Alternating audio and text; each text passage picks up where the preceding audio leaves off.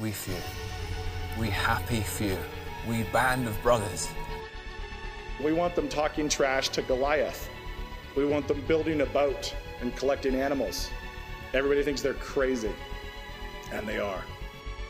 I'm your huckleberry. I just want to say from the bottom of my heart, I'd like to take this chance to apologize to absolutely nobody. For he today that sheds his blood with me shall be my brother. Behold, a pale horse. The man who sat on him was death, and hell followed with him. Can you read, my son? Well, that depends. Can you go fight in the shade? Repent or perish. You know your places. God be with you all. All for all and one for one, then, I guess. Stone Mountain Media. Hail to the King. Welcome back to another episode of Stone Mountain Media. I am Dave, here solo tonight, not with Sean, but joined by a special guest, Non Tennant. Non, how are you doing? I'm doing better than I deserve. Amen. On the name, where does that come from? It is an old online nickname, which got stuck because lots of the people that I met online then met me in real life. Okay. And introduce yourself however you'd like to listeners. Well, I am the director of the creative director of It's Good to Be a Man, honing on Michael's job. So It's Good to Be a Man is a ministry that Michael Foster and I run. And that's probably what I'm primarily known for. I do have a blog of my own, but that's been a very much a side project for quite a while. I work as a freelance web designer and copywriter, and I've written a few books and I'm working on a few others. So your websites look really good because that's what you do professionally. That is correct. Now, I'm talking to you, and behind you is a bow and arrow setup, a hatchet, and some other things. I guess you're allowed rifles, but not handguns in New Zealand? Well, the rifle that you see there is actually an air gun. We're allowed hunting rifles, but we aren't allowed semi-autos anymore. And we aren't allowed handguns except in very stringent conditions. You're allowed to have a handgun if you practice at least once every 2 weeks at a designated range. Nice. So they can surveil you? I'm not sure. I haven't bothered to go to that kind of effort because there's no range nearby. Gotcha.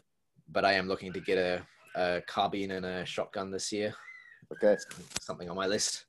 The bow and arrow setup. I was in Scotland for a bit, and I wasn't allowed a firearm, and there were a lot of restrictions on knives. But I could open carry a bow and quiver full of arrows if I wanted. What, like around town? Yeah, just on the street. I was in Edinburgh. You know, no reason to carry a bow and arrow. No, but, that's extremely strange. I was told that I haven't could. tried doing that, and I guess if you did that in New Zealand, people would just look at you funny and think you're a bit weird. I don't know if anyone would be particularly upset about it, but yeah, maybe that's a creative idea for you to try out. Okay, I got a bunch of questions for you, not in any particular order. Sure thing. And very excited for your answers, and answer them as long and specifically as you desire. So I saw that back in the day you were an atheist. Very unoriginal of you, an atheistic Kiwi. Pretty boring. Tell me about your atheism. What was that like? Well, I was raised Roman Catholic, and I became an atheist in high school, primarily because a lot of the friends that I knew, being in a kind of geeky subculture, most of those kinds of people tend to be atheists, and kind of became a new atheist before new atheism was really a thing. But if it had been 5 or 10 years later, I'd have been reading Dawkins, and I'd have been reading Sam Harris and all of these big loser names. And so for several years, I was very active on internet forums. I'd go and I would harass Christians, and I would primarily focus on the free will argument because that's where Christians tend to be really weak. And a lot of them think that the Bible says things about free will that it doesn't. And it took me a very long time to meet someone who actually corrected me.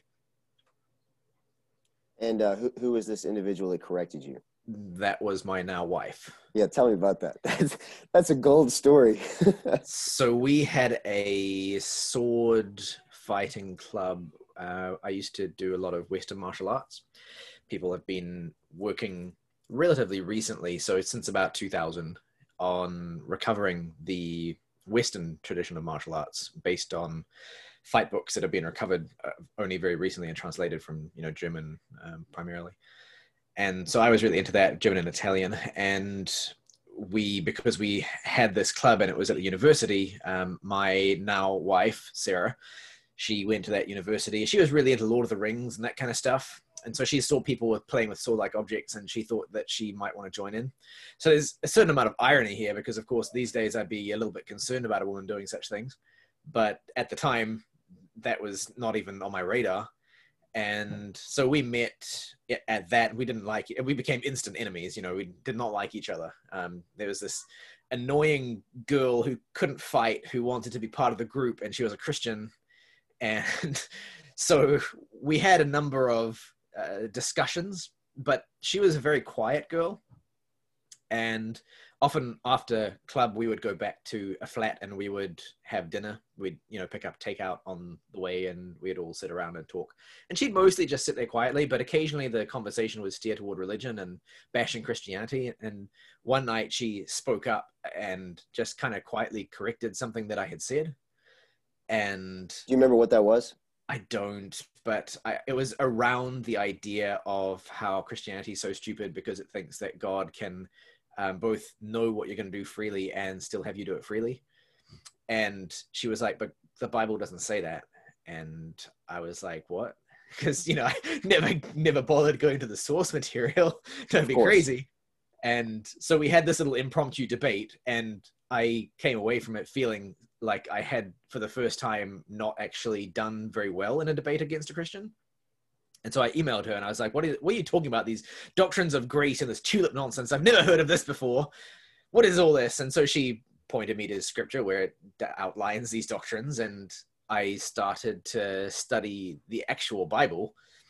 And as we discussed scripture and the Bible and so on, I became in combination with the transcendental argument for the existence of God, which I providentially came across at the same time. Yeah, how did that happen? Because I've been a Christian a long time, and it was a long time before I came across that argument. Well, it was probably just providence that it became a kind of center of controversy around the same time that I was thinking through these issues. What year was that? Would have been 2003, I think, 2003 or 4. And around that time, because on the forums that I was on, people started to talk about this stupid new argument that could just prove anything. What do you remember what kicked that off for your circles? I don't. I think it came from the infidels. What do they call it? Infidels Online, or there was some kind of forum that was primarily dedicated to atheism and so on, which I wasn't actually part of, but the dedicated Christians would go there to argue with these guys, and that was where it kind of stirred up because there was some Bansonites who went along and tried to use some presuppositional apologetics there. And so I basically came across it and I was like, what is this garbage? And was very intrigued by it because I could see all of these atheists bashing it and all these atheists pointing out flaws in the logic and how you could use it to prove anything. I was like, I don't think they're understanding this argument quite right. And I don't think they're being intellectually honest. And that's one thing that I've always tried to be, is intellectually honest. I mean, an intellectually honest atheist is a contradiction in terms, but I was a little bit upset by the fact that they weren't doing better at dealing with this argument. I thought, if atheism really has what it takes, you ought to be able to defeat the argument on its merits rather than having to strawman it. Yep. And so it just went around in my head a lot. And I started to become convinced that even though I didn't think the argument proved what it claimed to prove, but what it did is it showed me that if you accepted Christian presuppositions, then a lot fell into place that was extremely important. Things like morality and the ability to know anything, epistemology. And if you presupposed atheism, putting those things in place was extremely difficult. Like, I had no idea how to get there. So it was just kind of an extra knife in the side to convince me that Christianity was true. But ultimately it was, the Holy Spirit working to convict me of my sin and of the truth of his word. That was what really did it. But he uses a lot of different means, and that was one of the primary means. That and just discussing his word with someone who knew something about it. And so how long, so you start doing these Bible studies with this girl, this sword-wielding girl, and then you marry her. And how much time passed? Yeah. About 2 years. Okay. So you studied the Bible twice through with this girl, and then you said, you know what, I might as well marry this girl. Well, it kind of went from talking to her about it to going along to a Bible study in a city fairly close by, and then going along to church. And just because of the fact that I had come to faith through her and we talked about these things a lot, we developed a very close relationship, and that naturally led to, going to movies together because it's something we both enjoyed. We had a lot of other things in common. We had a lot of interests in common. And so it naturally developed into a relationship, and it made sense to ask her to marry me. And I know recently you had a church change. That's one way to put it. Yeah, well, we'll get there. What kind of church did you end up in? Well, she was at Trinity Reformed Baptist Church, which is where I was until quite recently. Okay. Her father was the pastor there before the pastor who's currently there.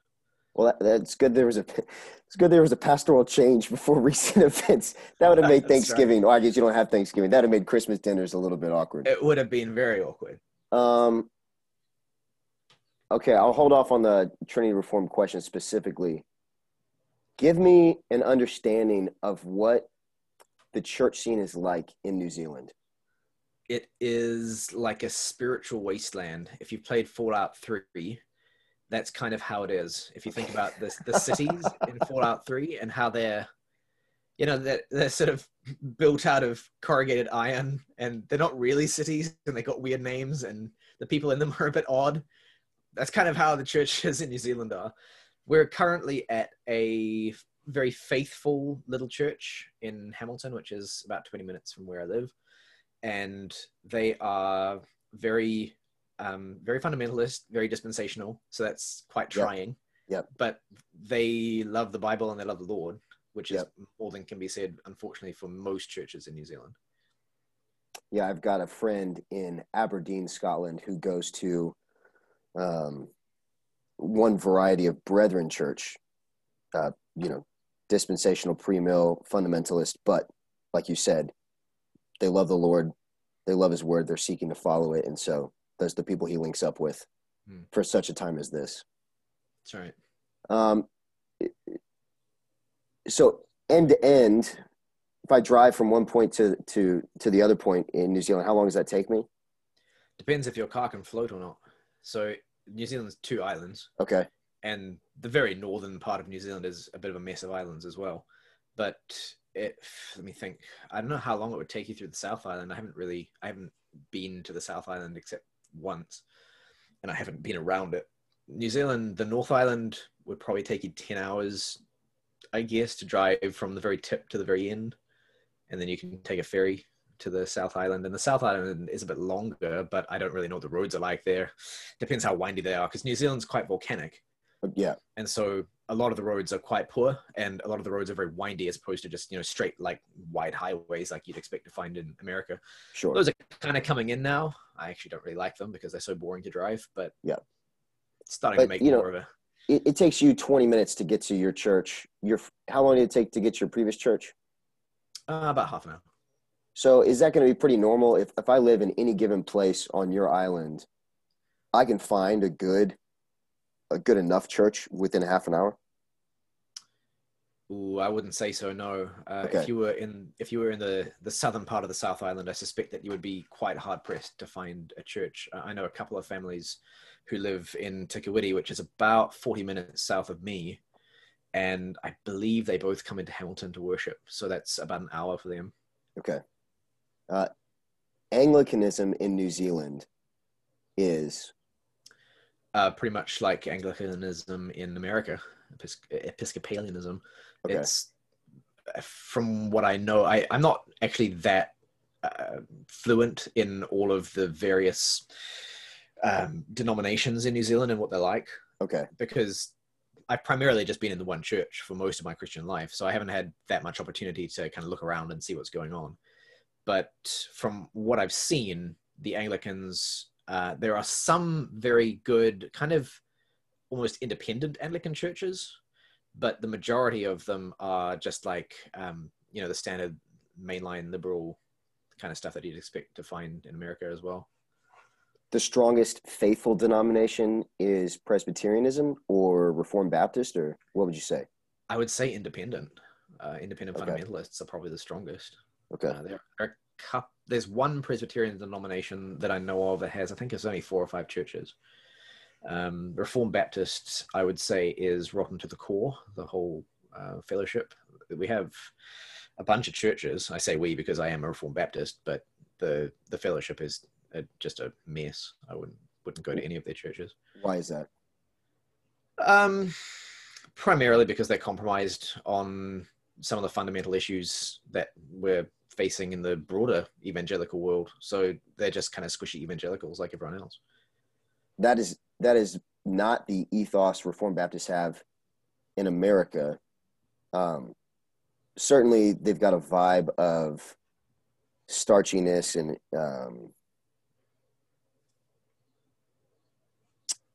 maybe some, like, if you think of Arbka, starchy, not really involved. I would say that's the view of them, but definitely not squishy. So why are they squishy where you are? Possibly just because of the way that New Zealand is compared to America. It's there isn't as much room carved out still for people to believe crazy things like in the headship of fathers in both society and the church and the family. Partly, I think it's a matter of poor teaching and especially poor leadership. The kind of men that seem to have gotten into leadership in the Reformed Baptist churches are typically the kind of people pleasers. Then things like discipline and understanding the importance of God's law and how to apply justice and so on. So, for instance, when I went through church discipline at Trinity Reformed, you're a heathen. You got excommunicated. Went through a process. I got excommunicated. Yeah, you're I was excommunicated because I teach. Basically, I detract from the gospel and I'm divisive and all these things. So the process that they went through, though, was one which was overtly unbiblical, and no one else in the fellowship of Reformed Baptist churches, none of the other pastors contacted me directly, which when I thought through it like that at the time, it didn't really occur to me that that would be a problem. It didn't occur to me that they would do that. But looking back on it and thinking through, if I were a pastor in a fellowship of churches, it's not a presbytery, but it is a fellowship.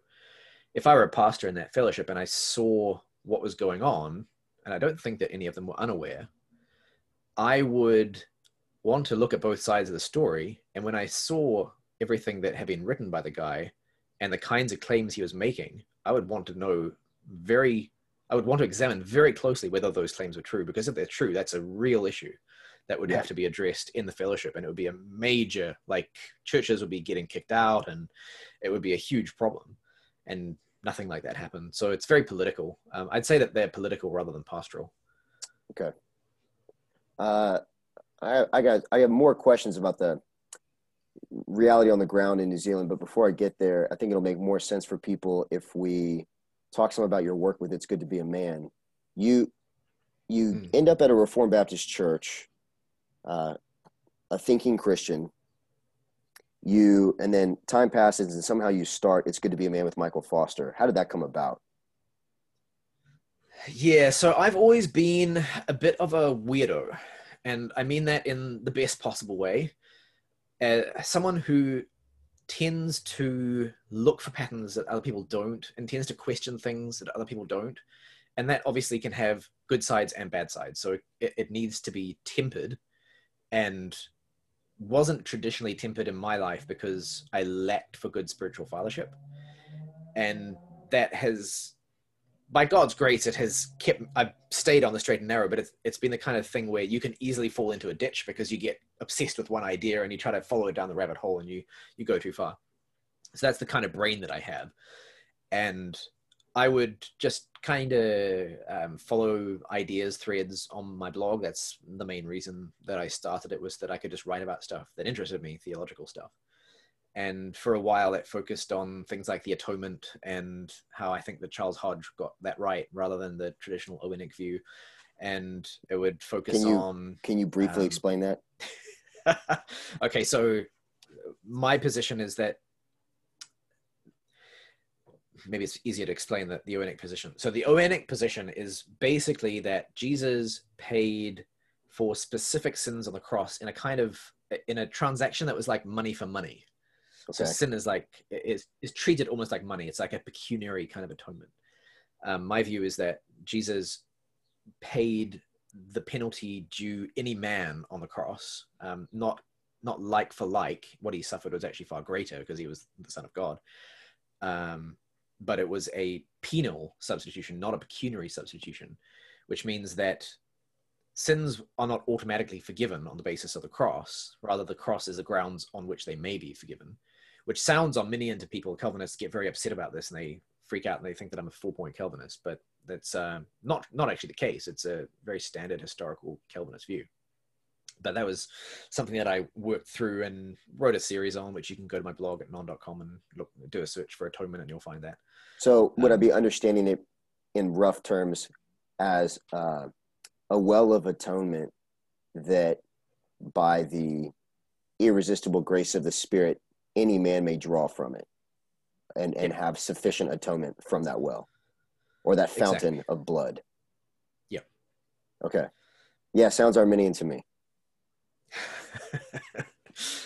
Okay, so I so you have that brain. A lot of time writing and investigating things, and then I started to get into what I call, I suppose anyone might call, kingdom theology, because I started to question, and this began to happen when I was preaching through John at my church, got to John 3:16 and realized I didn't actually have a very clear idea of what it means that God loved the world in such a way that he gave his only begotten son. What is the world? And people would typically assume that it just meant all people, which doesn't make sense because God doesn't save all people. So if God loved all people in such a way as to save them, he would save them.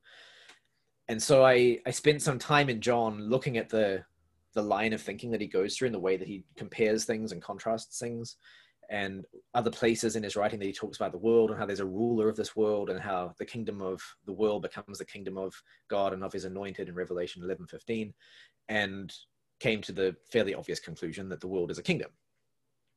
And then I was like, okay, if the world's a kingdom, whose kingdom is it? How does it start? Who's the ruler of this world? Why does he get kicked out? And I just went down this rabbit hole and eventually wrote a blog series on what is the kingdom of God and where does it start and where does it end and how does it get traced through scripture. And that turned into a book called The Spine of Scripture, which I'm working on a second edition to. And where can people buy that? On Amazon. You can just do a search for The Spine of Scripture or non-tenant and you'll find it. Cool. And during that process, I got into some trouble with my father-in-law, the pastor at the time, because I came to certain conclusions about Psalm 82 and who the sons of God are, and Genesis 6 and who the sons of God are that he didn't really like. Now, is that from Heiser? Did you? Yeah. So, okay, as an aside, here's my problem with Heiser. Yeah, go. Okay, I don't really. It's not about the sons of God thing. I take a different interpretation of sons of God than you, but I'm not worked up about it. I run in the kind of circles you do, and it's just not that controversial to take the position you have. Sure. My thing with Heiser is on 1 Corinthians 11. I didn't know this. Someone trying to argue against me on 1 Corinthians 11. Pair of Leon means testicles? Yeah, it's about balls. And I'm like, yeah, man. Okay, if he's right, here's the problem with that. I don't have a problem with balls. My problem with Heiser's argument is that Paul would have to be arguing from incorrectness. He would have to be building his argument on a falsehood. So what is your doctrine of Scripture? Is Scripture so fallible that it can build cases of ethics from false understandings of reality? Or is it so superintended by the Holy Spirit that Paul's not going to be daft and making a daft argument about balls? Heiser actually, to his credit, has a higher view of Scripture than people think he does. You can understand why I would have a problem with this view of Scripture, though. Yeah, absolutely. He, I think, has a similar kind of mind to me in some ways, in that he's willing to go weird places that other people just kind of freak out about. Yeah. And he's willing to say, what if this were true? How could we fit it in? Okay. What would it mean, and what would we have to rework, and what are the implications? And I think he's probably wrong about parabolion and what it means, but I think his general approach to Scripture is actually reasonably sound, in that what he's doing is he's saying, when God superintended the authorship of Scripture, he didn't fill each person's head who wrote Scripture. He didn't fill each of their heads with every single true proposition that Scripture is based on. Rather, he took what was in their heads and he used it like a tool to get he took crayons to create a picture. It's a crude picture because he used crayons, not because of some fault in him. He did the best he could with crayons. He did a perfect crayon drawing, but a crayon drawing is still a crayon drawing compared to, if you took a fine liner and did like some technical art, that would look completely different and a lot more impressive. So his view is basically, when the authors of Scripture talk about the pillars of the earth. Now, I think that the authors of Scripture knew that the pillars of the earth, they understood that to be symbolic language. But suppose the author of Scripture really did think that the earth was flat and sat on pillars. Would that be a problem? Like, can God not take what they currently believe and use that to express something true? And that's where he's coming from.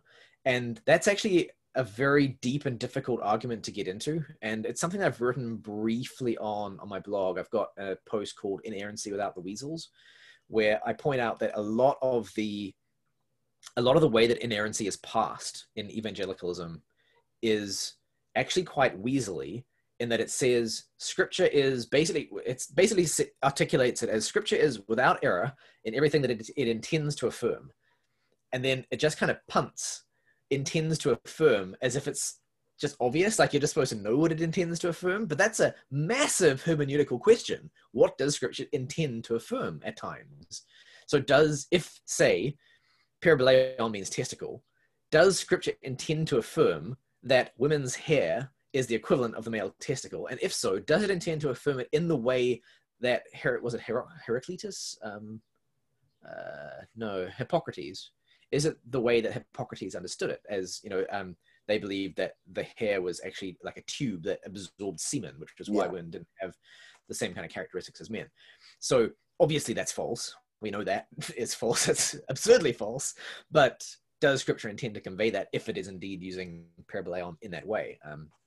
I think that probably the furthest I would go on that issue with 1 Corinthians 11 is to say that it's certainly possible that Paul intended to be playing on that usage, and in doing so convey that there is a sexual component to women's hair, which I think is true. I think that if you think about how women allure men, the hair is a huge part of that. Yeah. And there's a whole theology of glory and cloud and smoke and covering and garments and hair and the way that symbolism goes together that I'm still working through. It's surprisingly complex indeed. Would you agree with me that even if a given author of the Scripture had a number of false views about reality, the superintendence of the Spirit would keep him from building legal, ethical arguments on those false views in writing? I'm not sure, because give it to me, Non. Give it to me. I think it would be very contextual.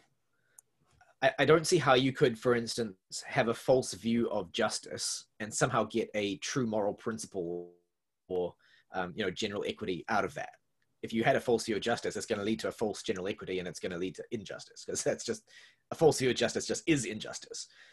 But if you had a false view of some aspect of ontology, some aspect of the way that things are made, or how biology works, or something like that, you could still often you could still get some truth out of it, because very often these false beliefs are actually based in symbolic understandings of the body.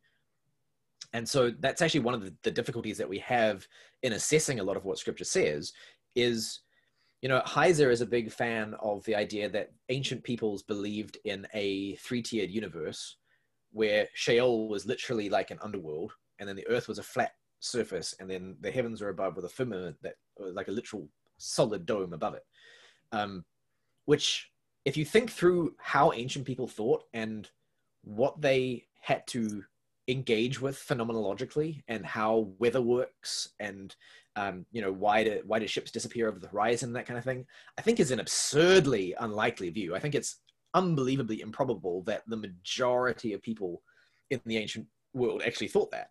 I think that what they're describing is symbolic, but the problem is that it's actually quite rare for human beings to separate symbolic structure from fact.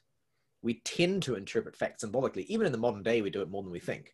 But science has made this something which seems very alien to us, whereas other peoples, ancient peoples, and even other people groups today who aren't, kind of indoctrinated or conditioned into a scientific mindset, tend to speak in much more symbolic terms and don't necessarily differentiate the phenomenology of something and the import of that phenomenology in terms of its symbolic meaning and the factual ontology of it, as it were, if you understand what I'm saying.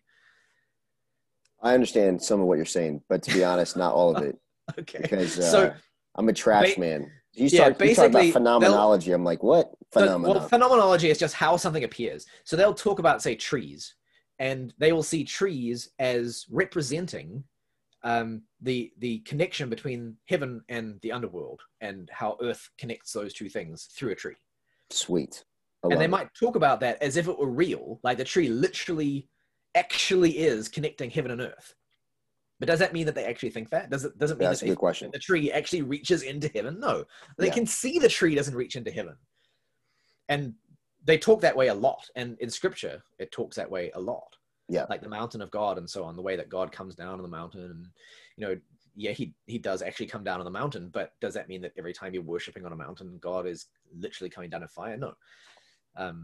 It's the same with going into the heavenly court when we worship in church.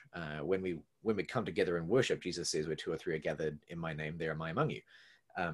He's not physically among us, but he is among us in some special way. And when we gather together and worship, there is some sense, I think you see this in Revelation, the way that John on the Lord's day, he's in the spirit on the Lord's day. And it's like something's removed from his eyes and he can see where he actually is, and he's in heaven. So there's some sense in which we are actually before the throne of God when we worship in the congregation. And this is difficult to pass and hard to understand, and symbology is fascinating and difficult. Yeah. And so from these phenomenological difficulties and sons of God getting you in trouble with your father-in-law, right, that's where we were. You went where before you got to it's good to be a man?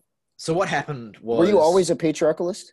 No. Or is this a development? Not at all. Okay. It was a development. I mean, I was a kind of bare bones complementarian for a long time, because that's just what the Bible said. Yeah. And I got into trouble because the Sons of God thing was kind of the catalyst, because he didn't like that particular doctrine. But where I really got into trouble was with my new pastor, because where I go with the kingdom theology is that it's the gospel of the kingdom. That's literally what it's called repeatedly in the New Testament. Sure. And I wanted to know, why is it called the gospel of the kingdom when what we preach in the Western world is actually the gospel of atonement? And in working through that issue, I came to certain conclusions that my antinomian pastor was very unhappy with. Such as that we actually need to obey God's law, And obeying God's law is an integral part of exercising faith. So faith is not... Crazy. Faith without works is dead? Yeah. Well, that was basically my position. Oh, my goodness. Radical. But the way that I expressed it apparently made him very unhappy. And... Yeah, apparently. From quite early on, I think almost as soon as he arrived, it seems he had decided he needed to get rid of me somehow. So that was what I was kind of working up against for 2 or 3 years. That's hard. Yeah. And in the process of working through the gospel of the kingdom, one of the questions that came up was, how does this relate to gender? Yeah. And a couple of the important questions were, it's the gospel of the kingdom, not the queendom. So kingship really is important. All of the heads are male, and it's not just a religious thing. It's throughout scripture, male headship matters in all kinds of ways. And another issue was related to the question of sons of God. One of the things that I noticed was in the Old Testament, I think I would finesse this now a bit more than I did in the book, but what I say in the book is in the Old Testament, sons of God exclusively refers to the rulers in the heavenly places, which I don't think is quite true. I think that there's actually deliberate ambiguity in the Old Testament on who the sons of God are, but it is definitely a term of art for angelic rulers. Whereas in the New Testament, sons of God exclusively refers to Christians who have been raised into the heavenly places. And so that change is really theologically significant because something happens with the cross and with the enthronement of Jesus and with his people being identified as his body, where we are now seated in the heavenly places and we supplant the previous rulers. And that's why there's this battle between the powers and the principalities and the rulers of this world and the church, because we're actually taking over from them and it's something that they don't want, so they're fighting. And that was an interesting question because it means that women are also sons of God, which is weird, but covenantally, that's how they're regarded. Yep. And so I had to figure out, what does that mean for gender roles and for male headship? And does that upend male headship, or does it re-express male headship? You know, what's the deal? And I got into reading a couple of blogs. I read Del Rock and I read The Rational Male. Those were kind of the two main ones that I got really deep into. And it primarily started through John Piper, ironically. I really don't like John Piper, but on Desiring God, there was a post about Calvinism and niceness, I think it is. And so I wrote a post about that because I didn't really like the way he handled it, because, you know, John Piper he has a very effeminate style. He's very emotive, and I think that one of the reasons that we are where we are, much as he has done a lot of good, part of his great weakness is a kind of feminine mindset where he's allowed a lot of things that he ought not have allowed. Do you think that unfortunately makes him more of a potent negative to the church in the West, whereas maybe some more obviously bad guys are able to be avoided, but it's John Piper, glory of God, and so you end up taking in things you shouldn't take in, and almost introduces these negatives further, deeper? Yeah, I don't know that I would put it that way, because I think most of what I've read from Piper has been generally helpful. I think his Christian hedonism idea becomes like an overarching lens. Heiser, everything is about sons of God, and he turns it into the lens through which he reads everything, and so sometimes he gets stuff wrong. Piper, Christian hedonism becomes his overarching lens. It's like everyone gets obsessed with one thing, and then everything else gets read through that and distorted. So I need to figure out what my one thing is so that doesn't happen. Manhood and sexuality. Probably, right, yeah. But I think the way that Piper has damaged the church is more through what he's allowed rather than what he's written. Okay. He's tried to be very ecumenical, and he's actually been one of the firmest people of the old complementarian guard. Sure. On the issues of male headship and male roles. You know, he's spoken out. Being beyond just the church and family, Piper is willing to push it out. He's broached the possibility that women shouldn't be police officers, for instance. And, you know, he was incredibly weak on it, but at least he recognized that there was some issue there and got vilified for it. Excuse me.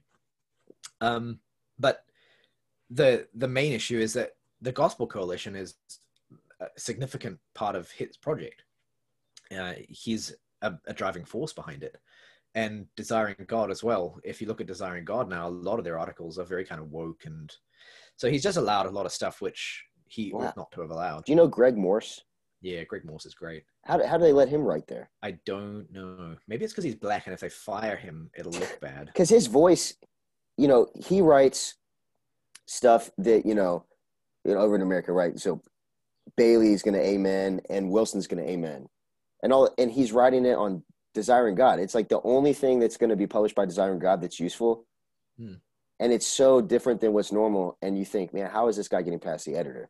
Yeah, and you're right. Especially considering the comments you see on Facebook afterwards. Yeah. Like they post their article and it's mostly negative. It's quite surprising. I don't know if he's got some kind of inside track there where he knows the right people, or maybe he knows something about the right people that makes him scared of him. I don't know.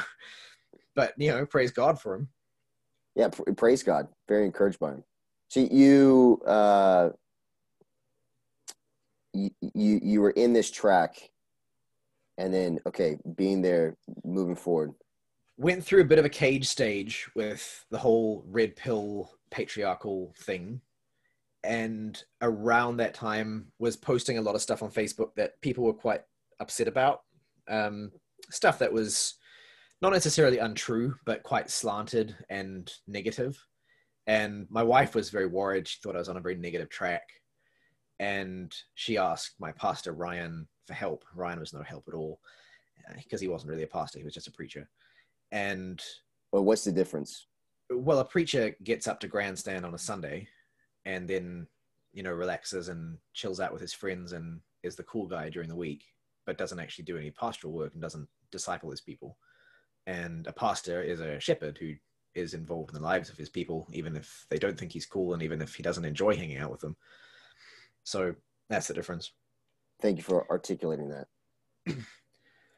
And around that time, Michael got in touch with me because he saw that I was posting a lot of the same kind of stuff that he was thinking through at that time on masculinity, patriarchalism, and that kind of thing. What year is this? It would have been 2 years ago now. Okay. I think. Late November 2017. Okay. Something like that. And he basically said, hey, you're the only person I know of who's writing intelligently on this subject.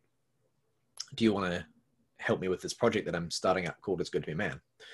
And what I realized really quickly is that what he wanted to do was sort of manifestly positive. It was resolutely positive. So he wanted to establish and articulate a positive doctrine of masculinity, because what happens in the red pill world is basically that lots of smart people get together to bitch and complain about all the problems in the world and how terrible it is to be a man and how women suck.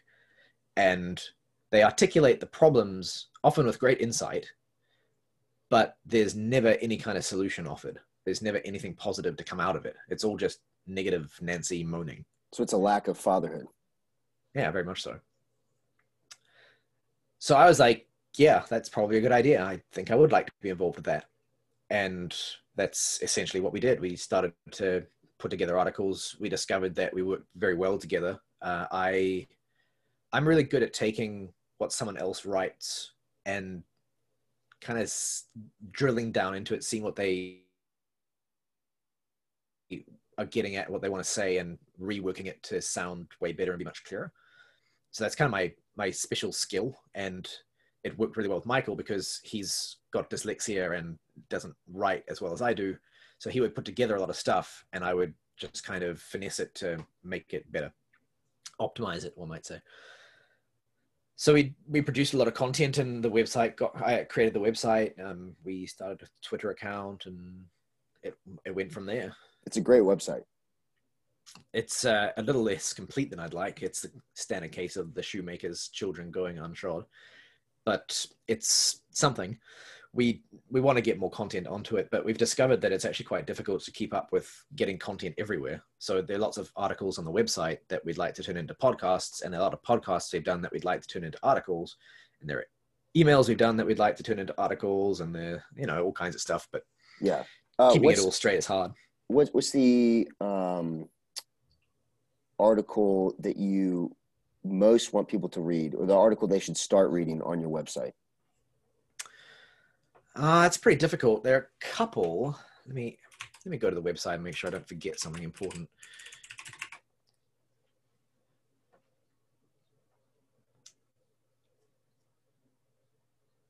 I would say that probably Androgyny is Literally Paganism would be a very important one to read. Can you give people a teaser? Yeah, that basically articulates the core premise behind most of what we do, which is that the tendency or the impulse to merge or blur the genders or downplay their distinctions is at heart fundamentally religious and fundamentally anti-Christian. So it's a pagan religion at heart. That doesn't mean that everyone who does it is pagan, but it does mean that there's a serious issue with it being essentially a pagan doctrine that you're trying to tack on to Christianity if you're doing At best, you're a syncretist. Yeah, it is a kind of syncretism. Another important one is Who Does the Dishes, which is basically about why the question of who does the dishes is such a big issue for so many people in the church today. And we go back and look at what God made households to be and what they've become, and how this question is really just a symptom of the loss of what we call an existential household. So it's the household as a place where you find your meaning and identity. We've lost that, and the household has just become a kind of locus of consumption, and that's caused this crisis, and it's caused a lot of the complaints that feminism initially had about, women ought to have equality in the workforce, and the problem without a name, how women staying at home is just they feel dead inside, and that kind of thing. So that's also quite an important one. No Father, No Manhood would also be quite important, because that articulates a very key principle in scripture, which is that in order to become a father, you first have to be a son. So in order to become a king, for instance, you first have to be a priest. You have to serve God before you can serve on his behalf by ruling, which is something that we see as foundational to kind of reforming the manosphere and red pill and so on. That's kind of the key ingredient that's missing for a lot of people. And it ties in directly with regeneration and adoption into the family of God and so on through the gospel. Real quick, while we're on your blog, what is white knightism and why is it bad? White knightism is essentially, it's like a kind of arrested development that happens with a lot of men, most men, in fact, where they are conditioned into a feminine mindset and tend to defer to women as a way of kind of validating themselves as men. So white knights will typically be the ones that jump on to defend a woman no matter what she's done, defend her against other men. They'll attack other men for her in order that she doesn't have to fight for herself. They're usually the kind that will say women can do anything men can do, and then as soon as women actually have to do the thing that men would do, they jump in to help her.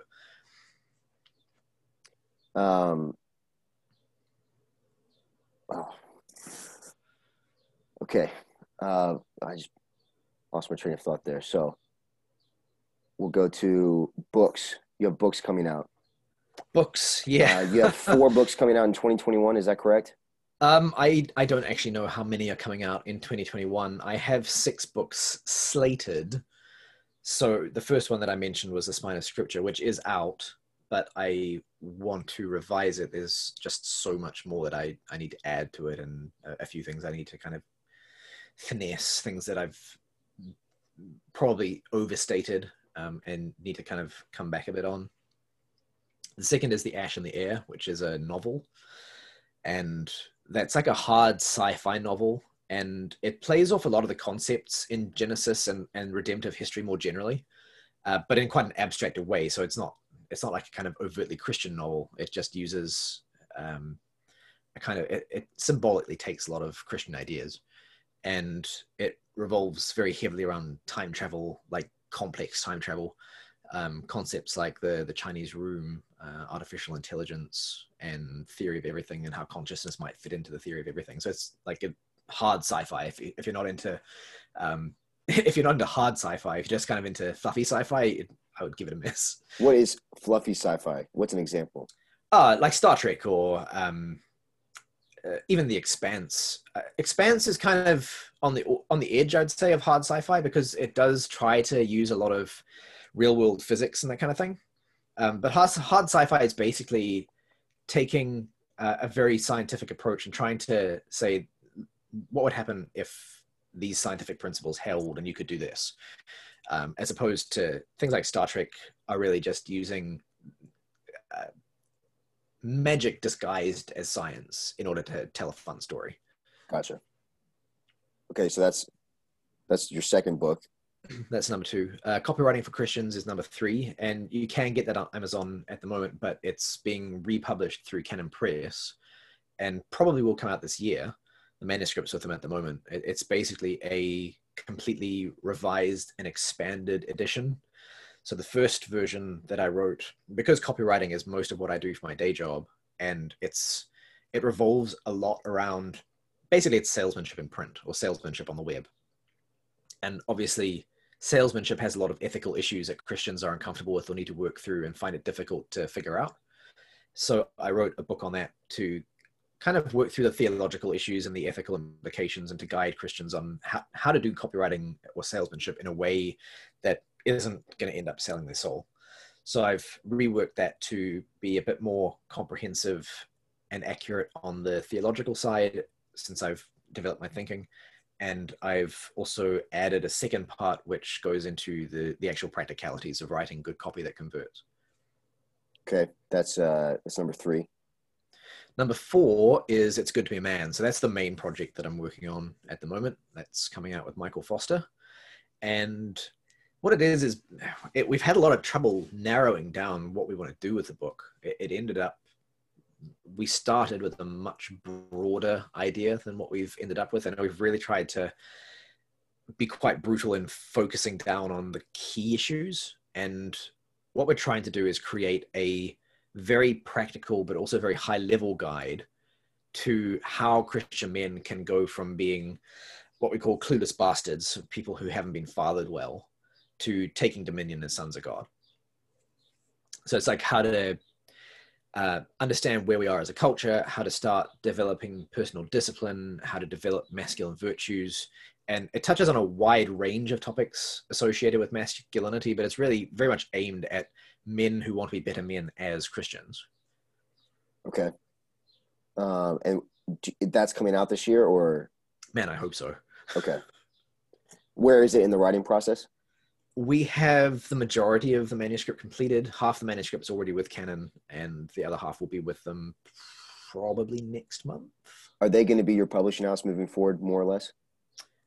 They will be publishing some things, but we have the fifth book that I've got lined up is also one that I'm writing with Michael called Notes on Manhood.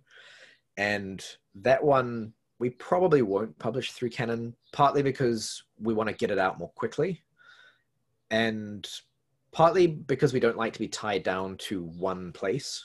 So we're probably going to try self-publishing that, maybe look at a few options. We're not quite sure yet, but it's basically just a loosely reworked compilation of our best email newsletters. So if you think of the Rational Mail books, they're essentially just a whole bunch of blog posts or essays that are tied together along a common theme. And a lot of people really like that and find it helpful because it means that they can get into various, like a number of topics and a number of important topics in a way that is meaty enough to chew on, but doesn't require them to read an entire book on that one topic. So we want to put together a bunch of different essays into the one book so that people can kind of have some good meat to chew on. Have you ever read anything by Thomas Sowell? I confess that I had not, very sadly. I've got a lot of his stuff on my reading list, and I've listened to quite a few things by Thomas Sowell. Have you?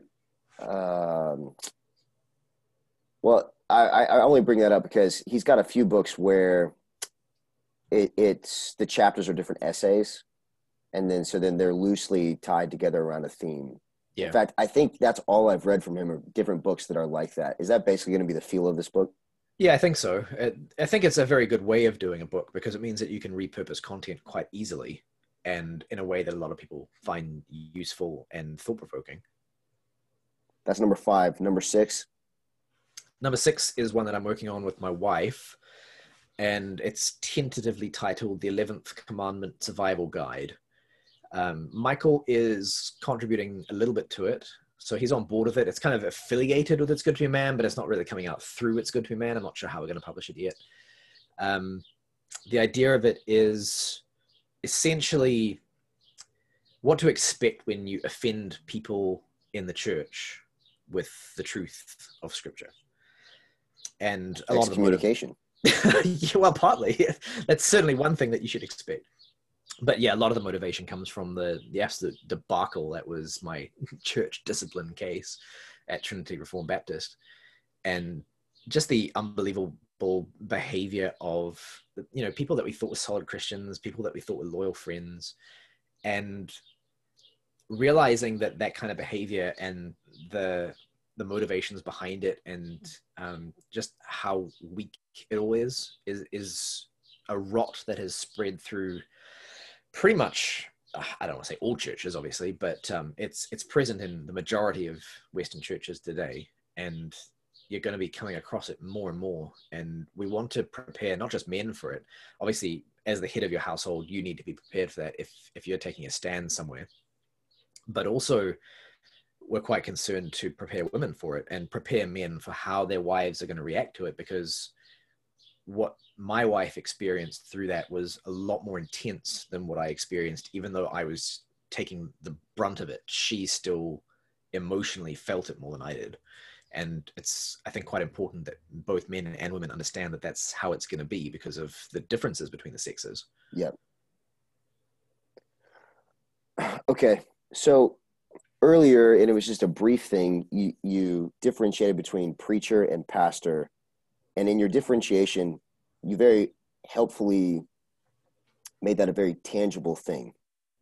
Okay. So if I ask you about, what does a well-ordered family look like? Can you briefly speak to that in a way that gets that kind of tangible tastefulness? Not tastefulness as it's tasteful, but you can taste it, you can smell it, see it, feel it.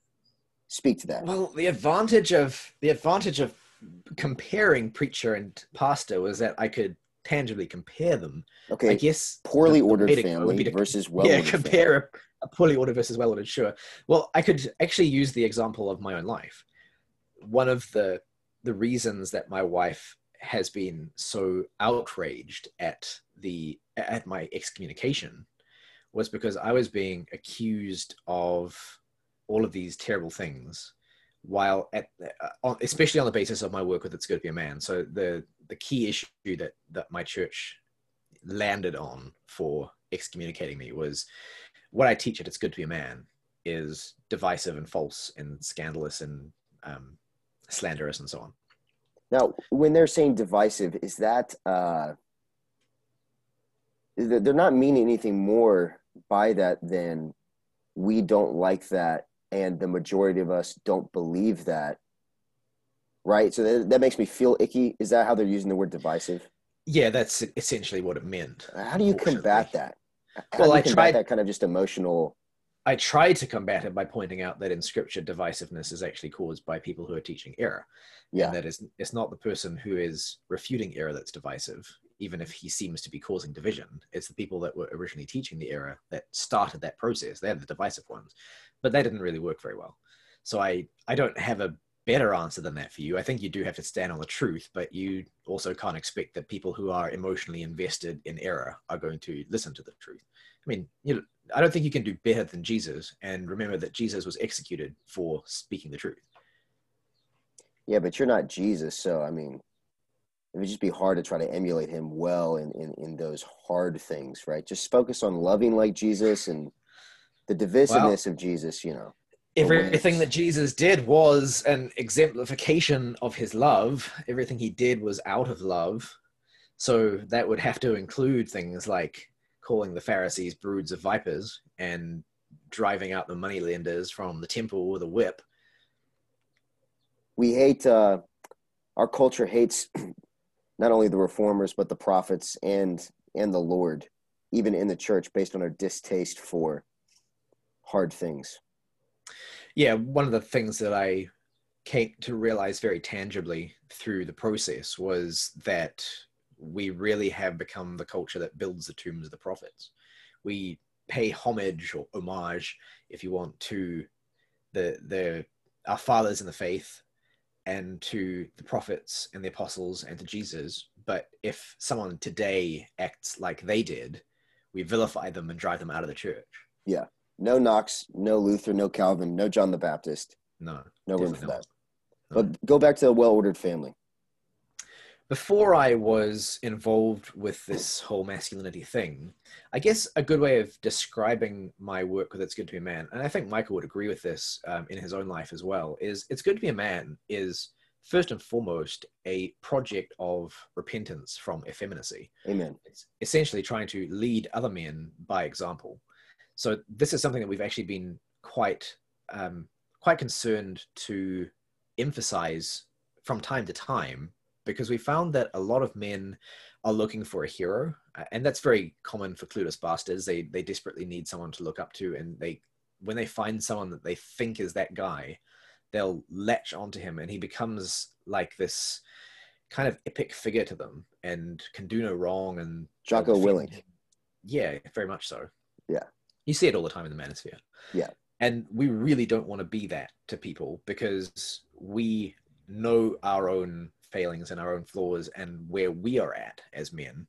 And we're not those kinds of role models. All we have in advance of other men is that we're a bit further down the path because we've spent more time thinking about it and trying to practice it than they have.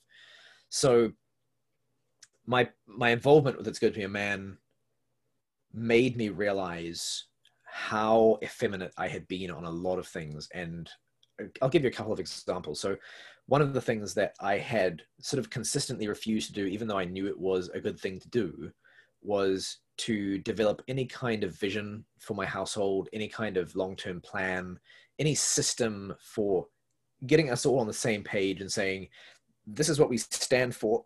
This is where we're going. These are the things that we're going to be doing. These are our goals for this year. These are our goals for the next 5 years. These are our goals for our life. Anything like that wasn't really on my radar. I was just kind of very much your standard couch potato kind of guy who lived for the day that he was in, didn't have any kind of vision for the future, didn't have any concern or ambition. And I think that God has used COVID-19 as a good way of shaking a lot of men out of that, because they've realized that they were utterly unprepared for any of the things that happened, which is good. God uses calamities that way all the time. But I realized that that was one of the things I needed to be doing.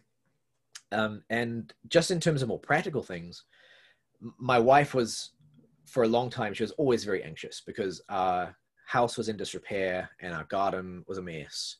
And I just didn't really care. I was like, it's just a garden, it's just a house. You know, if I have the money, I'll get someone to fix it someday. Didn't have a plan for ensuring that I saved the money to do that. Didn't have a plan for getting it done myself. It was always just putting it off for another day. And so things would gradually deteriorate. And it was very much the case of, you know, in Proverbs, it talks about, I walked past the house of a sluggard, or the property of a sluggard, and the wall was broken down and the weeds were there. And you could tell he was a sluggard because of the state of his property. So that's something that I've been working on, repenting of. We've made slow progress in our garden. At the moment, we've got a really good vegetable garden going now. And we're kind of working our way in a circle around the garden to get everything sorted. So part of it's an absolute disaster still, and part of it is looking really good. So if I take a photo of one part of my garden, I can say, look, this is what a productive, righteous, wise man looks like. And I can take a photo of the other part and say, this is what a sluggard looks like. By garden, you mean yard, right? Sure. Yeah. Okay. God. I just wanted to make sure that I was on the same page, and our handful Yeah, of yeah. American listeners are on the same page. Yeah, the place with the lawn and the flowers and the potatoes. Nice. Okay. How do you know if you're in a church that is hospitable to, not hostile to, masculinity? It can be pretty hard without directly asking, because even churches that are hospitable towards masculinity tend to be quite, I wouldn't say that they don't care so much as that they're oblivious. They don't know. These are issues which are still not on most people's radar. So you won't find pretty much any church where it's normal for men to wear head coverings. You would find the opposite. You'd find that if you wore a head covering, people would consider that pretty weird. They wouldn't necessarily have a problem with it. Some places they would. They'd be like, oh, this is terrible. Why are you doing this? And if you explain that you think 1 Corinthians 11 mandates that women do that, they would try to convince you otherwise. Yeah. Which to me is an absolutely bizarre attitude. Yeah. You know, if someone believes that scripture says they should do something and it's not doing any harm, why do you care? They're being faithful to God in their own way. Maybe they're wrong, but who cares? Well, I think what it is the text is really obvious, and when people start to practice it, it makes me feel bad. You're poking at what I've successfully done, which is basically just ignore and explain away, and everyone else has done it with me, and so I don't feel aggravated by my own disobedience to Scripture. And that's a lot of what you'll find. The reason that you get harassed and run out of churches is exactly that, is people are content and complacent in their ability to ignore difficult things. And when you have one person who refuses to ignore it, that can't be tolerated, because then it's constantly in your face and you have to deal with it somehow. And even the fear that you might be right is sufficient to make you have to go away. Yep.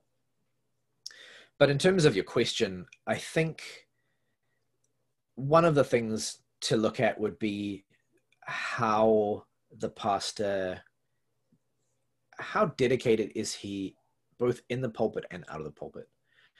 Is he actively involved in the lives of his people in a way that is oriented toward discipling them? So he's not just hanging out with them. He's actually looking for problems that they may have or sins that they may have. He's actively wanting them to grow in righteousness, and he sees his job as helping them do that. Not in some kind of overbearing way, not in some way where he's really kind of meddling in their lives, but in a way that he's actually loving them. If you're in that kind of a church, then there's a good chance that people are going to be a lot more receptive to what Scripture says on these issues, because they are actively going to the Scriptures in order to conform themselves to them. Even if they have missed that one issue, they've got a blind spot there, which is primarily just because of cultural conditioning. If they have that blind spot and you point it out to them, they're more likely to be willing to consider the possibility that there really is a blind spot and that there really is some way that they need to change, because they're accustomed to the idea of doing that. So that's probably a major way that I would be looking for it, apart from just going up to the pastor and saying, what is your view on women in government, for instance? Yeah. Well, to that, and I want to go back to the family, but just quickly. So we've got a governor. You've got a heck of a prime minister. You call them prime ministers? Yeah, we call them prime ministers. Yeah. Fantastic prime minister over there. But we've got a governor in America who, I hate to say it, is probably the best governor in America, and she's a woman. I'm blanking on her first name, but Noam, Noam, governor of South Dakota, has been head and shoulders far superior on liberty and responsibility in the face of COVID, and basically the excuse the government has used that as to try to rewire Western society. And so, it puts you in a spot of, or it raises up a question of, when would you be willing to vote for, put your support behind a female government official? Because, I know that you are on friendly terms with that first trumpet blast against the monstrous regiment. And yet sometimes you find yourself in a world where your Republicans have very soft hands and limp wrists, and women are exhibiting, without being butch, which I don't think she does in an overt way. She's obviously necessarily in a masculine position, which on one hand is an abomination, and yet on the other hand, she's doing very righteous things in that role. Speak to that conundrum that we find ourselves commonly in the West today. It's interesting that you ask that, because just today I was looking through some old tweets that I had. I'm trying to kind of create an archive of random notes and thoughts and so on. And I came across John Knox's comment in the first blast of the trumpet, where he says, "For if a woman reigneth above man, she hath obtained it by treason and conspiracy committed against God. How can it be then that she, being criminal and guilty of treason against God committed, can appoint any officer pleasing in his sight? It is a thing impossible.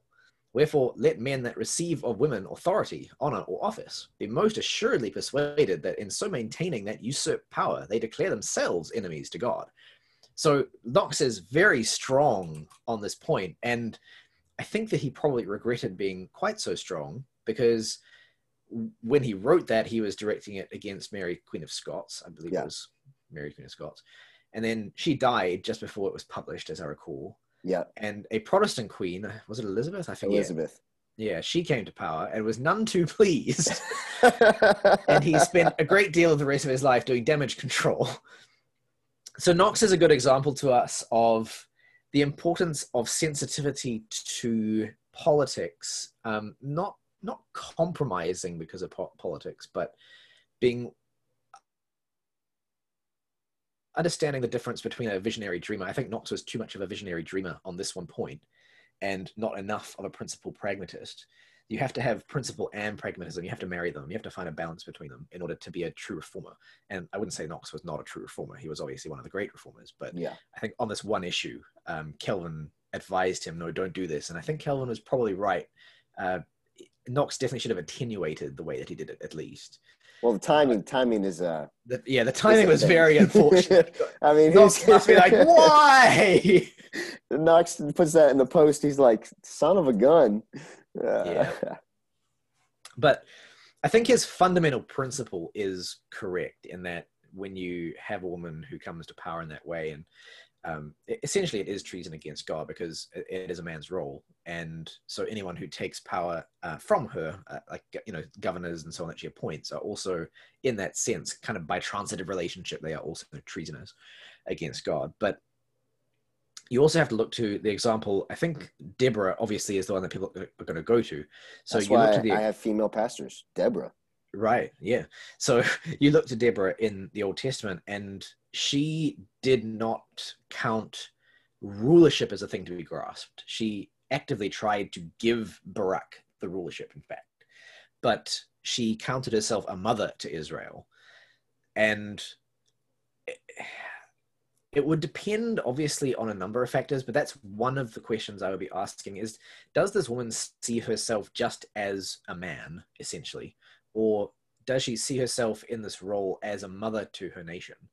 And I wouldn't expect a modern governor to necessarily have that worked out in a kind of very clear, articulated way, because that kind of distinction just doesn't exist in the modern mind. But I would want to know something about her character, and if she is actually if she's doing a really good job in that role, I would suspect that it's because she has got quite a motherly kind of nature. That doesn't mean that she should be in it, but it does change the calculus of whether you're going to vote for her, especially when you have to consider it against what are the alternatives.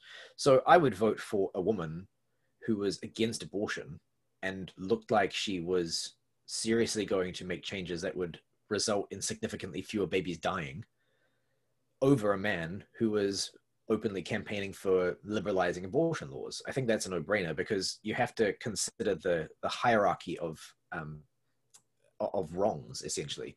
Yeah. What's going to be worse? So that's something which a lot of people struggle with, and it's obviously one of the big reasons that a lot of people didn't vote for Trump initially. Yeah. They just didn't believe that he was going to be a good governor or good president based on his known character and his known past and so on. And they thought not necessarily they weren't going to vote Democrat, but they weren't going to vote for Trump either. And I can certainly respect that decision. I think that's a valid decision to make. But if you have someone who has a track record of doing good, and she's a woman, and it's obviously not good to have a woman in power, but she's going to be a lot better than a man. Yeah. It's one of the ways that God judges a nation. Yeah. And you can't second guess God. You have to try to work with God, what God has given you, and be as faithful as you can in that situation. And you see in the history of Israel, in the book of Judges, in fact, Deborah is raised up specifically as a judgment because of the fact that everyone did what was right in their own eyes, and the men of Israel had failed as rulers. And even David explicitly is choosing a judgment. He's not choosing between judgment or no judgment. He's choosing which judgment. Yeah. That ultimately is why I voted for Trump in 2016 without a lot of confidence in him. But I was choosing which judgment I preferred, Clinton or Trump. Yeah. Would you say that principled pragmatism should also inform how we go after abortion? So you have basically the abolitionist movement. As a Virginian, I've got a lot of baggage with the abolitionists of the past, but you have the abolitionist movement today, and then you have incrementalists of a number of stripes, right? So if we talk about the best incrementalists, so as not to straw man, would you say principled pragmatism should lead us to an incrementalist approach, basically game it as best you can with what you've got? Well, I think principled pragmatism, I'm not a historian, so I'm not very well read on this issue, but from what I understand, principled pragmatism did lead to an incrementalist approach to the elimination of slavery in Europe. Slavery was basically gone in Europe by the 18th century because of an incremental approach to getting rid of it. It was only in the United States that things went so poorly, and it was because of the abolitionist movement, at least quite significantly because of the abolitionist movement, as I understand it, that worked out so badly, and it led to a civil war. That wasn't the only issue there, but abolitionism, I do think, was the wrong approach. It was basically a visionary dreamer approach where, and I'm going to do anything I can to get there right now, rather than work through the means that God has actually given me. Yep. Well, that's helpful. And I say that as someone who has no love of the pro-life movement in general, because the pro-life movement has an inherent contradiction in it, which is much like it's like incentivizing the police to catch people who are speeding. You're incentivizing people to punish crimes is a really terrible way of ensuring that justice is done, because they have a strong motivation to find injustice, even if there isn't any. It's the same with the pro-life movement. It's such a developed industry that there's this strong motivation to continue it, to perpetuate it, because that's how they get their money. There's a lot of money. If you're actually too successful in so being successful as a pro-lifer actually means continuing the pro-life cause rather than getting rid of abortion. Yeah, and there's an abolitionist in America named Rusty Thomas, and he has been involved, along with some others, in promoting abolitionist legislation in different states that has been opposed seemingly, transparently by pro-lifers because of the hit to their budget that it would cause. Which is that terrible. State couldn't. Ichabod upon them. Indeed. So and that's the same mentality we're facing in a lot of other areas. I mean, that's essentially the same mentality that leads to people like me being excommunicated from churches. We have this system that we don't want to interrupt. Yeah. And you're interrupting the system, so get out. You're destabilizing, and that's a threat to my power. So I'm driving toward, and I want to respect your time. I'm driving towards having you prophesy at the end. But before I get to you prophesying, okay. This tease it up. So I have like-minded friends in Scotland, and not immediately recently, but relatively recently, spanking was outlawed. So smacking is probably the word you use. Smacking was outlawed. It's criminal. You know, it's a threat to have your children removed if you're caught. And obviously, they shouldn't have their kids in government schools, but institutions like that are being used to spy on families at the threat of institutionalizing their children and making them products of the state instead of Christian homes. You see it more severely in continental Europe, where families, where it's because government school is so helpful in as a tool to spy on the inner workings of Christian homes. You know, it's a legal requirement to send your kids to a government school, and you're actually going to be forbidden from leaving the country. One family, I think from Scandinavia, was barred from leaving to the UAE of all places, where they were going to homeschool their children. One family in Germany had their kids taken because of homeschooling. So you see these attacks on the family. Is it illegal in New Zealand to smack, or in American parlance, spank your kids?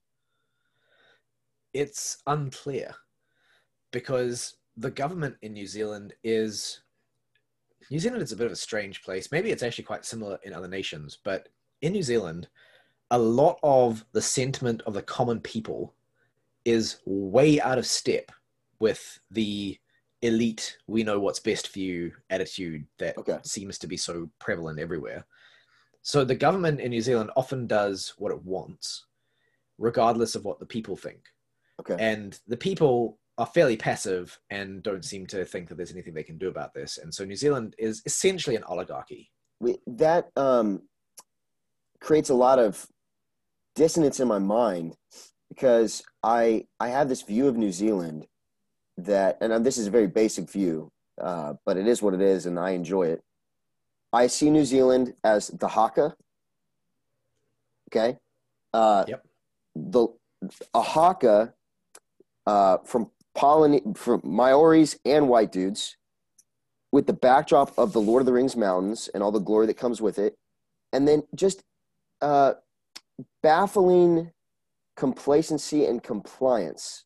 Just this odd softness where the government wants your guns, so they're going to march into your house and take your guns, confiscate your guns. You know, if I'm remembering correctly, there was a gun buyback or gun confiscation thing, and it just happened. Where in America, at least you'd hope, like, oh man, there's going to be some fights going on. So how in the world do you have a place so compliant, but the Haka seems to be in the blood, at least in my mind? That's what it's supposed to be. It's supposed to be in the blood of the people. You guys are this Southern Pacific warrior island, punching above your weight with the shadow of Australia looming to your north. Yeah, I don't think it's quite like that, unfortunately. New Zealand has a strangely divided national heritage. The Maori were treated better here than a lot of native peoples were around the world, but that isn't to say that they were treated well. And we have a lot of the same kinds of problems with the kind of, not a separation of the races, but the native peoples are somewhat more, they tend to be lower class. They tend to suffer more in various ways socially, for all kinds of reasons. And they've, I would say, lost their cultural identity. The Haka is something that New Zealanders are very proud of because it comes from our history, but it's not really, it doesn't reflect the natural culture of either the English speakers or the more Maori side of things. And there are very few people now who speak Maori at all. We are strangely compliant though, and inclined to just go along. We have what's called the she'll be right attitude, where no matter what happens, you just say, oh, she'll be right, and don't worry about it. So that's kind of how we've managed to get where we are, I think. And I assume that other cultures have a similar kind of attitude. It's just the way people are. They don't want to cause a fuss, or they don't want to get in trouble, basically. And they assume that if they rock the boat, then they'll get kicked out, rather than other people being like, hey, I could rock the boat too and stand up for this guy. The William Wallace effect. Yeah, One exactly. boat rocker draws a whole nation of boat rockers. I think that the time will come when that happens, but it's obviously not yet. So two spanking, New Zealand, compliant people, no haka, mountains in the distance, no Lord of the Rings. The thing about New Zealand is the government decided that spanking should be illegal. Okay. And effectively criminalized it.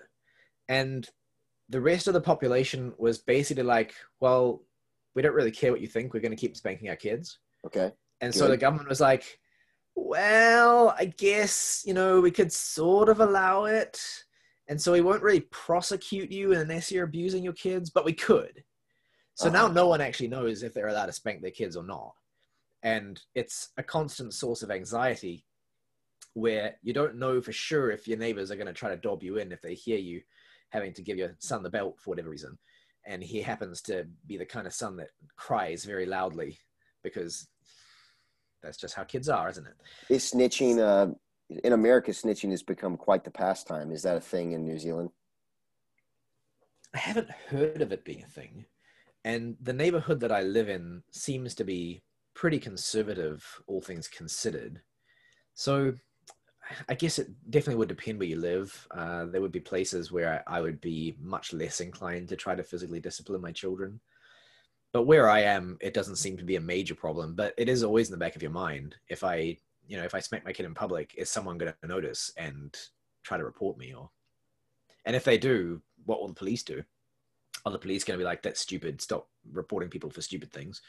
Or are they going to be, you never know who you're going to get. Is it going to be someone who's really against smacking and thinks any kind of smacking is abuse and has an axe to grind and is going to send you all the way down the river? Or is it someone who's got a head on his shoulders and just says, whatever, get over it? So that kind of issue is just one ingredient of many that the West is dealing with. So here's, the prophecy part is, where is the West? Where are we at in our cultural trajectory, Western civilization? Seeing so I would say America is, it ought to be 50 nations, but reconstructed America is one nation. We have New Zealand, Australia, British Isles, Western Civ. Where are we, and where will we be? I asked Michael Bull this, but 10 years from now, what are we saying about 2021? Where are we going, and what should we do about it? Where we are, let's try to take stock. We murder our children in the privacy of the womb.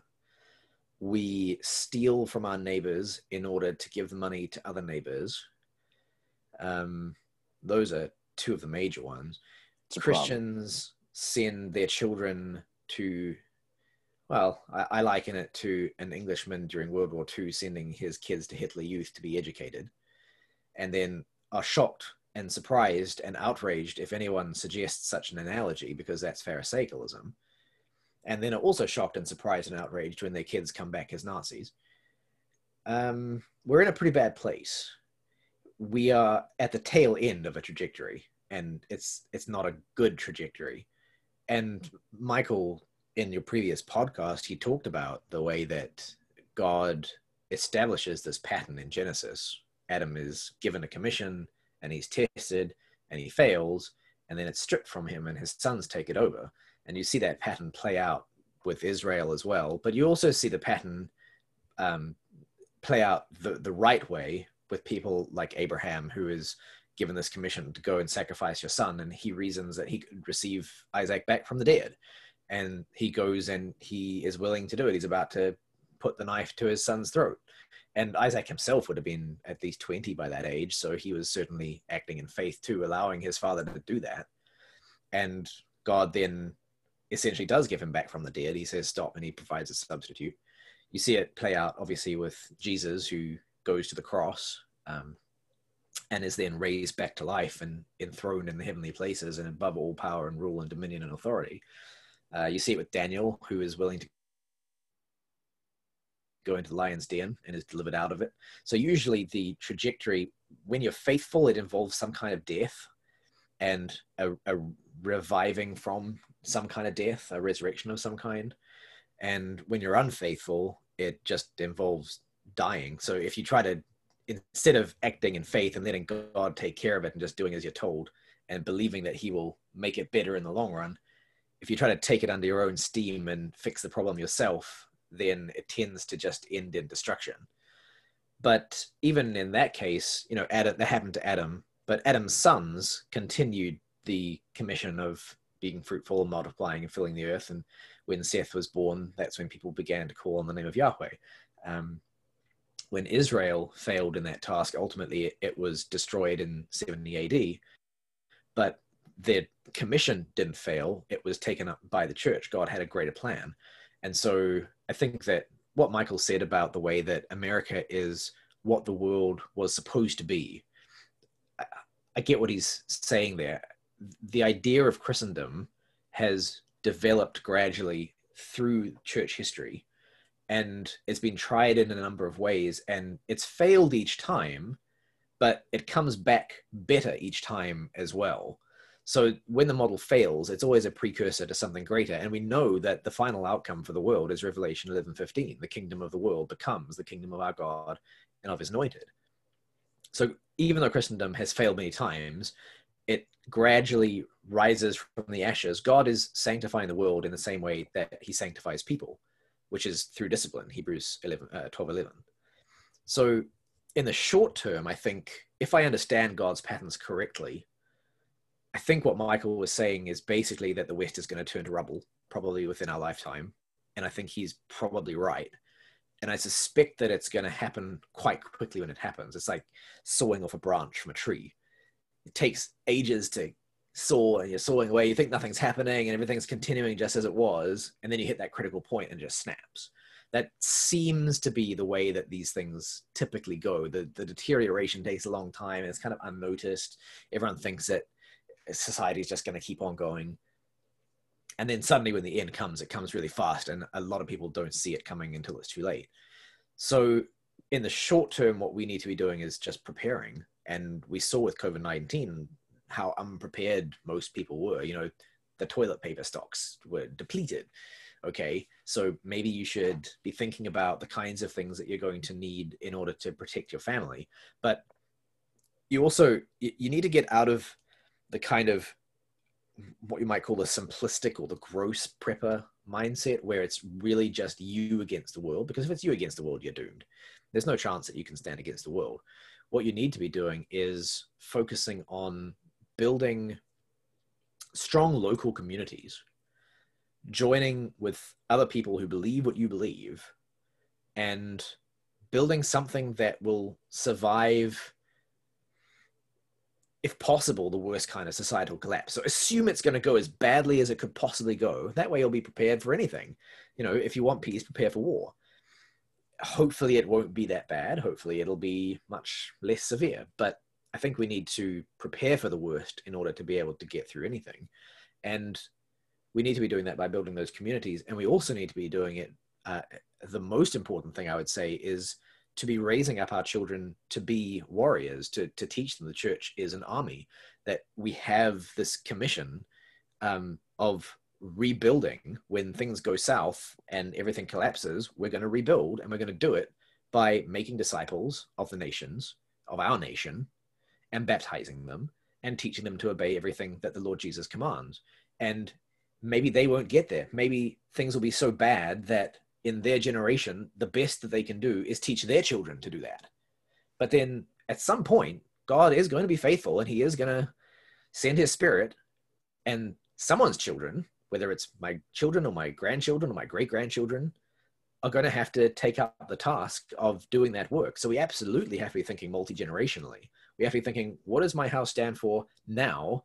What's it going to stand for at the end of my life? How are my children going to continue that work? How are they going to carry it on? What's it going to mean to bear my name into the future? And how is my house going to bear God's name into the future? Well, that's the kind of note that I should end on. But I have a loyal listener who has a question for you. So one last question. Promise this is it. All right. He is in the military. He has lots of ladies over him. And they're not doing their jobs in the way you described, the best possible scenario where a woman's out of place but doing her job right. What's a word of wisdom you have for this brother who's really struggling in that kind of treasonous context? Well, coming from New Zealand, this is going to sound a bit blasphemous, but I'd be asking myself, do I need to be in the military? Is the military actually a good thing? I've found that Americans have an almost religious view of the military. It's like a sacred calling. Yeah. And I don't want to diss my American friends, but I think you need to take a close look at Deuteronomy 17 and ask yourself, what is the principle behind the idea that the king must not amass horses? What is the reasoning that God doesn't want a king to amass military might? And I'm not saying that America should abandon having an army, because I don't think that's a visionary dreamer. You have to be a principled pragmatist. America obviously needs to have a standing army right now because of the rest of the world. Yeah. But there is going to come a point in the future when everyone does bash their swords into plowshares or their, M16s or whatever it happens to be. And you need to be thinking through, it's not wrong to serve in the military. And this is an issue that the first century Christians had. When a soldier was converted, he had to deal with the question, am I going to continue serving as a soldier? Which is essentially to be a soldier in Caesar's kingdom. And can I do that while also being a soldier in God's kingdom? I think it's getting to the point where that's a serious question that Christians today have to be thinking through as well. It's very analogous in a way that it wasn't even 50 years ago. Yep. And you have to be asking yourself, what am I doing in this military? What is the end that I'm serving? What government am I actually upholding here? Joe Biden government, baby. Yeah, is it one that I should be upholding? Or should I be maybe putting these skills to use forming a militia of the kind that our founding fathers had in mind that maybe we'll have to fight against the government's military at some point because we're living in a tyranny? Listen, your government and my government, they're both listening to this this conversation right now. So that was not just said. You know what I'm saying? I know that I am already doomed I'll be the first against the war when the revolution comes. I hope you know that I greatly appreciate your time. You are a huge encouragement to me. Your work is directly helpful to me in the work I'm trying to do. And I know we've never talked before. And I hope that's just a broad encouragement to you that you're going to be doing things and not know who it's benefiting, how it's benefiting, not know the kind of communities that are built because of you and others like you doing the work you're doing. The Lord is blessing many with it. I do not deserve the blessing I've gotten even from you and from others like you. So thank you for your time. You're very welcome. I'm always grateful to meet men like you. It's constant surprise to me the reach that Michael and I have been given just through the work that we're doing. It baffles us sometimes. I mean, Michael just talked at the Stronghold conference with Voddie Baucham, and he said, everyone there knew the ins and outs of his life and listened to all our podcasts, and it was just bizarre. It is. It's really bizarre. But we're really not in this for ourselves. One of our key concerns is this cult of personality that you see in evangelicalism. Yeah. And we're really concerned about being able to equip men to do the work of men without having to be Michael Foster or non-tenant. Because if you have to be us to do it, you're never going to be able to do it. We're really grateful that men like you are being encouraged and helped by what we're doing. Yeah. So thank you. Persevere. And, hopefully we'll talk to you many more times. If I don't ever see you in the flesh, I'll see you in the throne room. That's for sure. That's right. Looking forward to it. Yeah. Until next time, go with God. You too, brother.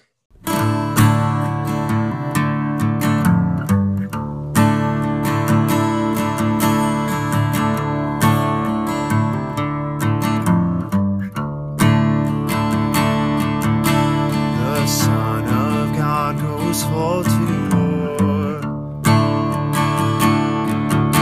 A kingly crown to gain. His blood-red banner streams afar.